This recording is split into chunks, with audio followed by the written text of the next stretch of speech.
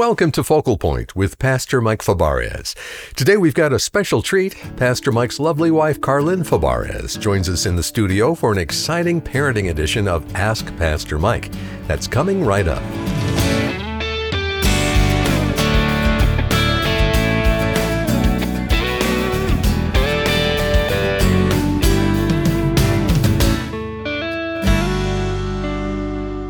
We often see celebrity children photographed on social media and dressed up in designer outfits looking like adorable accessories for their A-list moms and dads. But God's purpose for children goes far beyond bringing status and attention to their parents.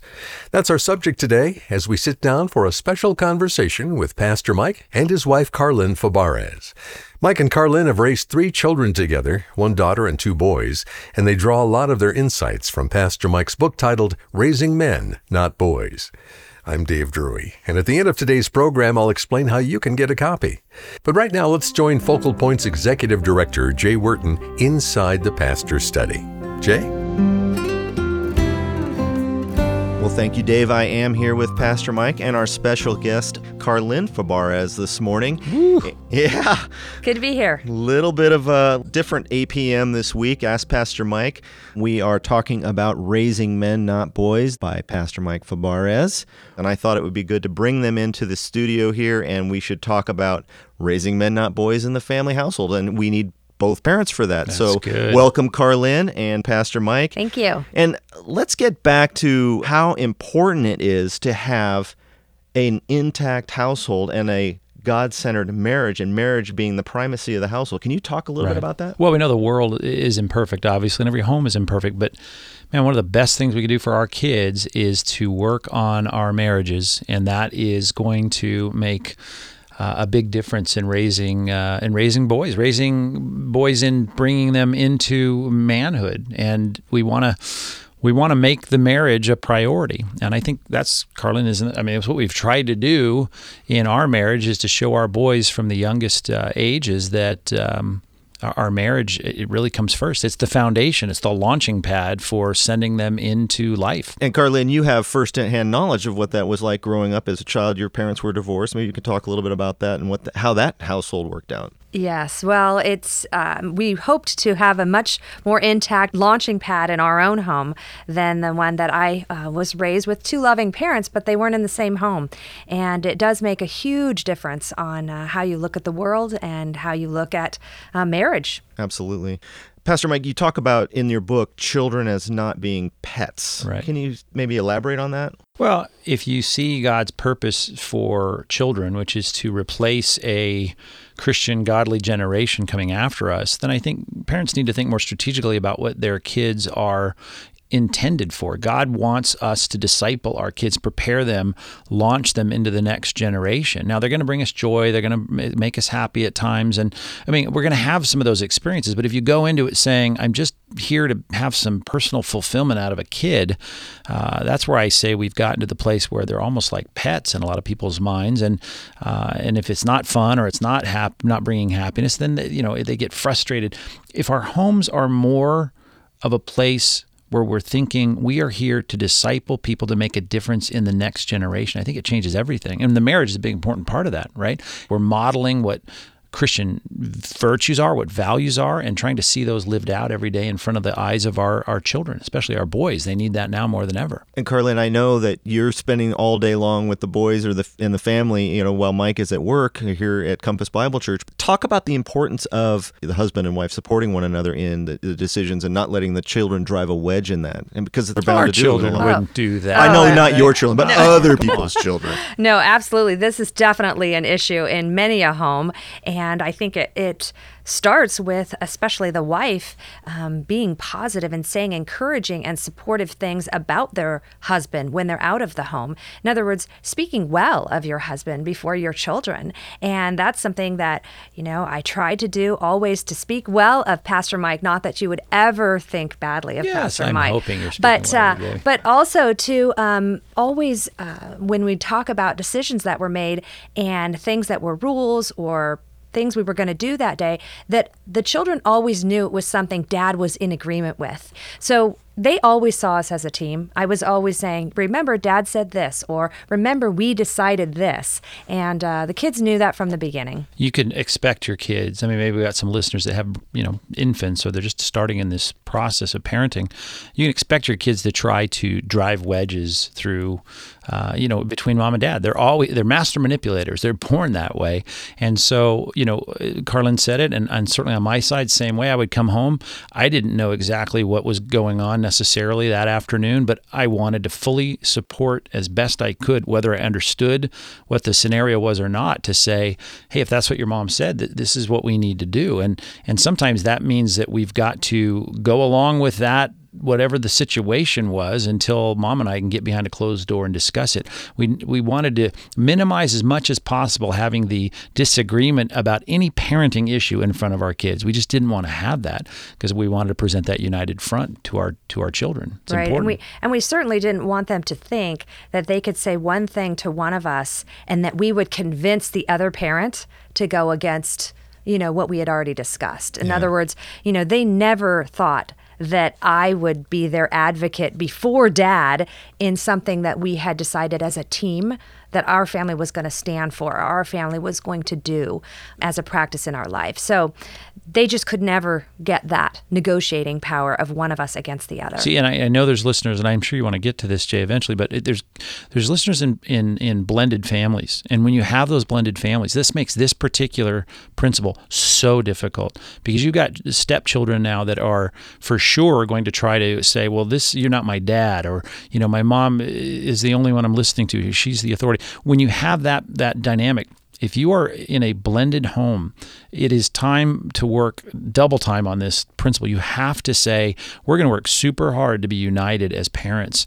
And it is difficult, but you have to have the optimism that God can take a situation like that as you look at your past, whatever might have gone wrong, you confess it, you move forward, you say, God, we're moving now into a direction of trying to have you be honored in the decisions we make. And one of the decisions you're going to have to make is a unified front, a marriage that's strong, and not allowing the kids to drive a wedge between mom and dad's commitment to one another and their mutual commitment to parent with an agreed set of rules and how we go about the decisions we make with our kids every day. Carlin, you and Mike, you both touched on the blended family and being in lockstep together on decisions. How would you counsel wives out there who have a husband that maybe they make a decision that you don't agree with? When does that discussion happen, and how does it come out, and how would you counsel them in enforcing it in the home? Well, I always use the wonderful biblical example of Esther. I can't not think of her when you ask me that question, and what I affectionately call having an Esther banquet. I mean, here she was married to a full-blown pagan, non-Christian king who was a sovereign and did all kinds of wicked things if you look at history of what this man did and what he was capable of. And here she was stuck in his palace as his wife.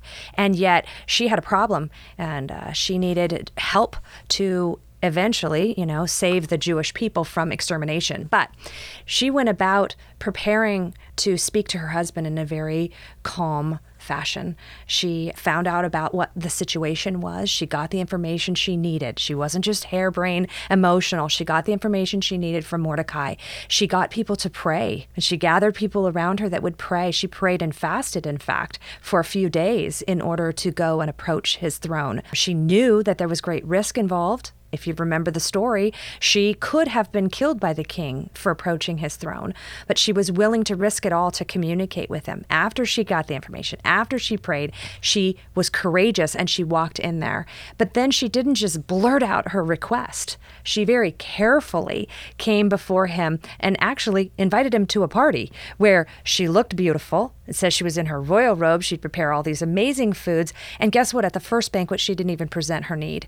She waited for a whole second banquet. And if you know the story of Esther, God sovereignly allowed some things to happen overnight that made the king so ready to hear what she needed to communicate. And because he was so ready, she'd prayed and prepared, he was able to be favorable to what she was saying. To not allow the Jews to be killed at that point would actually have caused havoc for him. Haman was his second in command. This was risky for the king. And yet, what did he do? He listened to the voice of his wife because she was calm, prayerful, peaceful. See, I think, Esther, the example you give, Carlin, in that is an example of self-control and being able to deal with disagreement in a measured, thoughtful, careful way that has a setting that's prepared. Because, as Christians, one of the fruit of the Spirit is self-control. It's hard when we disagree. And of course we do, just like every other couple, about things, and certainly in parenting, we had disagreed about things, to hold off the debate. We don't want to have it in front of our kids, and we have to be patient and self-controlled to say we're going to deal with this later. And frankly, one of the reasons we break that rule is that we want to be liked by our kids, right? We want our kids to say, I'm the reasonable parent. I have the right perspective here. Your mom is, she's going a little crazy there with that idea. That never happens. But Never. You're tempted to do that because you want to be the hero to your kids. But I mean, I hate to compare it to my role in the church, but there can be a pastor, a youth pastor. I hate to pick on youth pastors. They're great. But, he may make a decision about something in a ministry situation. I might have a congregant say, hey, what's going on with that? I can lack self-control and just try and agree with a congregant and say, yeah, well, that was a little off the rails. Or I can say, listen, we're going to meet, we're going to talk, we're going to figure this out. And to have that unified front that we're working together as leaders in the church, I need to understand the decision that's made. I need to talk about it. Maybe it was completely the right decision that was made. But we're going to deal with that in a way that is measured, it's thoughtful, it's in a meeting. And in essence, that's what the Esther Banquet was. It was a meeting. It was a carefully planned, graciously prepared for meeting to say, we have a disagreement. Let's see if we can get on the same page. Well, it's great you talked about prayer there, because I want to talk about spiritual disciplines as well in the home and how that works out between you two, but also then how do we instill those spiritual disciplines in our kids? What are the things you do in the home to get the Bible into their hearts and help them to learn to pray and those types of endeavors? So maybe you could speak to that, Pastor Mike? Yeah, well, you've got to remember, and unfortunately people are going to listen to our stories and our experiences and think we're in some idyllic situation, and Mike must be, walking the dog and going to Starbucks, getting to the office at 11, going home at 2.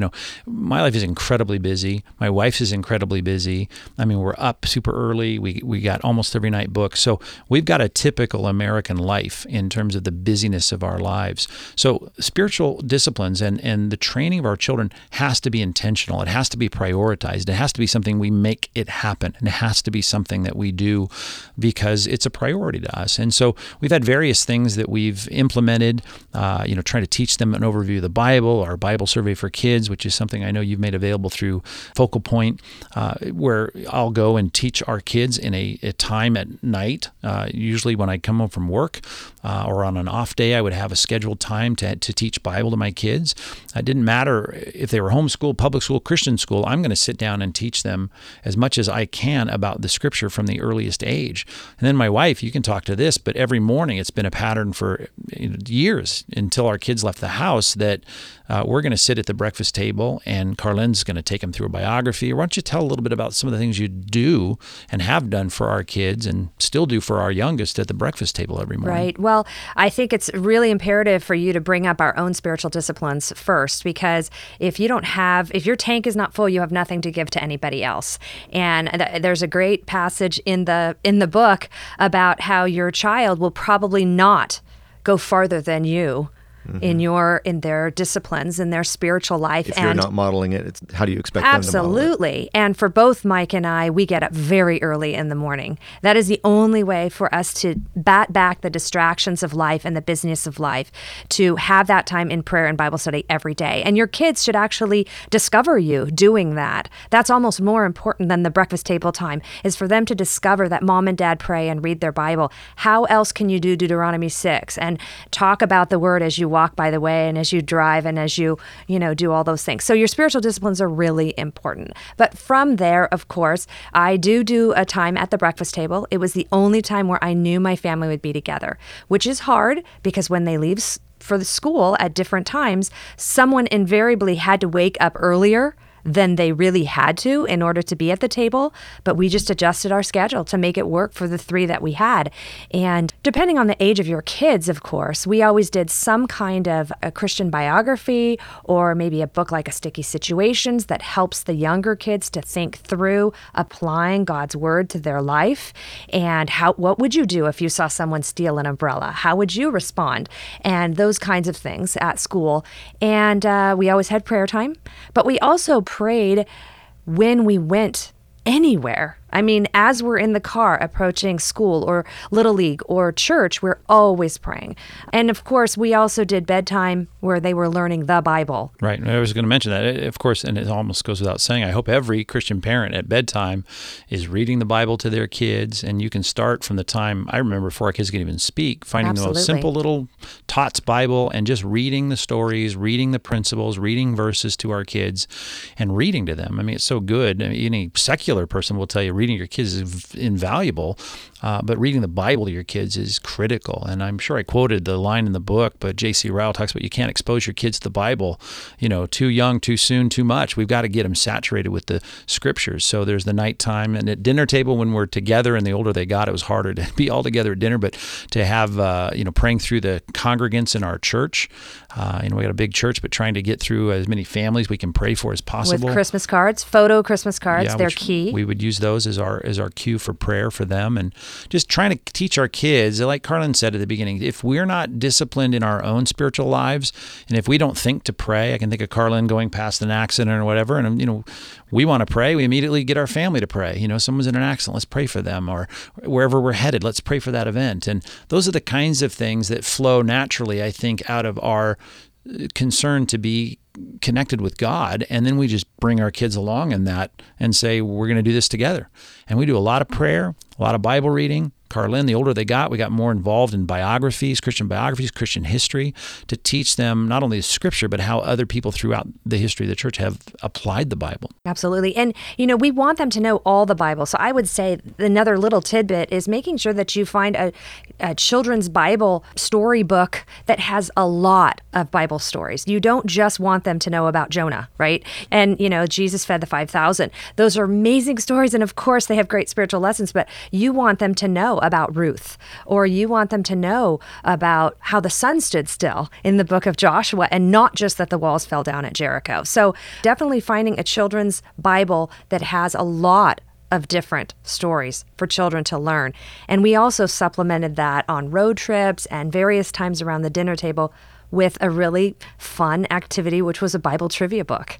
And we want our kids to know the Bible. We want them to know that John 15 is talking about the vine and abiding in the vine. And, so we want them to know. A Bible trivia book. We probably have about 12 Bible trivia books around our house. But you want your kids to know the Bible, so do it however you can. Yeah, a great launching point to talk about the Bible. That's awesome. Last thing I want to talk about before we go here is walking away from God. Maybe you could talk a little bit about the stats of high schoolers after they get out of high school and their walk with God. I read several statistics over the years, and they haven't changed too much from the time I started in ministry over 30 years ago.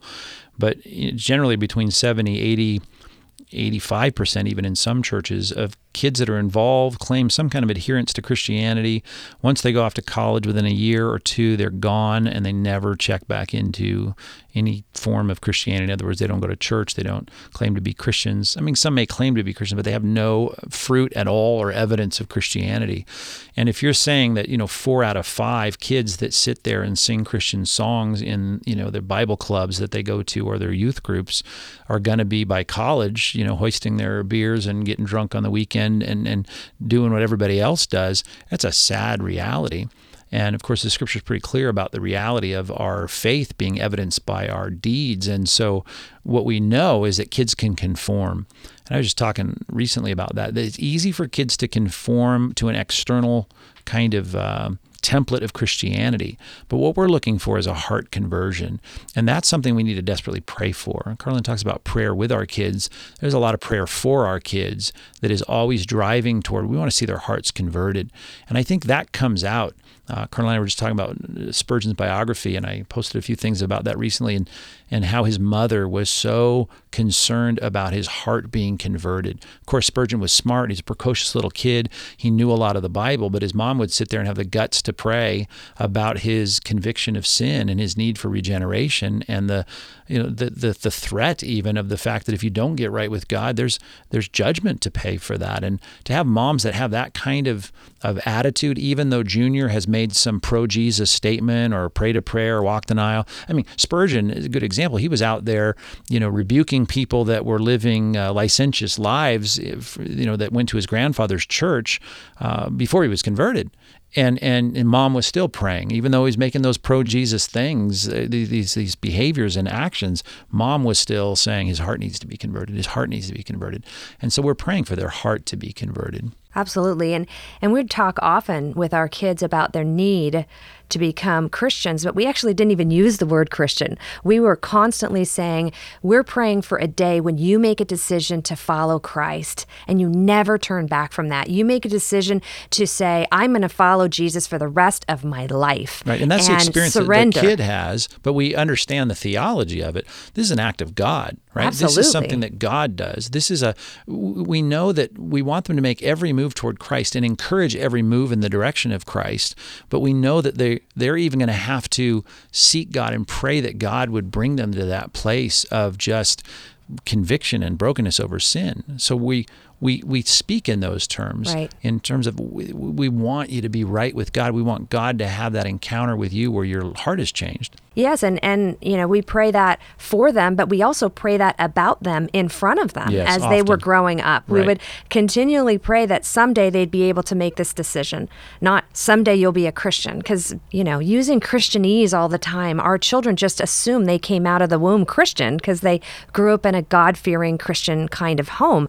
Anyway, we didn't want them to be confused. We want them to remember that there was a decision they made to follow Christ and that they bore fruit because of that. So that's the way we talked about it with our kids and prayed about it in front of our kids. Right, and the concept, if you've a listener at Focal Point for any amount of time, you understand that getting right with God involves not just a pro-Jesus decision. It's about a brokenness over sin, and it's a penitent faith. It's a repentant faith. And so we always recognize the need for speaking in biblical terms about that biblical conversion experience. And that's our prayer. Well, thank you, Pastor Mike and Carlin, for this time. There is so much more we could talk about on those topics. Luckily, you cover a lot more in your book, Raising Men Not Boys. And if you want to get Raising Men Not Boys, you can go right online at focalpointministries.org, where Dave will tell you how to do the rest. Well, it's always a pleasure ending the week with Pastor Mike. You're listening to Focal Point, and if you'd like to hear the entire interview with Mike and Carlin Fabarez without interruption, it's available now on our website, focalpointradio.org. And when you're online, you can order a copy of the book Jay talked about called Raising Men, Not Boys by Pastor Mike Fabarez. Let's face it, parenting kids in today's culture is tough. Moms and dads are confronting challenges that their parents never dreamed they would encounter. And yet, the core elements of raising children are the same. Parents today need to know how to apply biblical wisdom to this day and age. And that's what Pastor Mike's book is all about, navigating the times and raising a generation of men on godly principles. Pastor Mike's book is available for purchase when you go to focalpointradio.org and search for Raising Men, Not Boys. Well, these weekly Q&A sessions with Pastor Mike are a great reminder that no matter how long you've followed Christ, there's always more to learn. And if you appreciate these deep, thought-provoking conversations, then would you consider supporting this ministry with a donation? It's easy to give when you call 888-320-5885 or give online at focalpointradio.org. All week long, Pastor Mike has been talking about parenting and the importance of marriage as the foundation, or as Mike described earlier, the launching pad for our children. That's why he selected a book to go along with his series titled Preparing for Marriage God's Way, a step-by-step guide for marriage success before and after the wedding by Wayne Mack. This resource includes biblical wisdom, thought-provoking questions, and lessons designed to strengthen your marriage. And when you give a donation of any amount to support Focal Point today, we'll send you a copy. It makes a great resource for any marriage, or a gift for someone you know who is planning to marry. And a copy of the book is yours when you donate any amount to Focal Point this month. It's our way of saying thanks for supporting the ministry. Call us at 888-320-5885 or give online at focalpointradio.org. Or if you'd rather mail your gift, our address is Focal Point, Post Office Box 2850, Laguna Hills, California, 92654. Well, I'm your host, Dave Drury. So glad to have you with us. And be sure to come back again next time as we continue exploring God's Word here on Focal Point.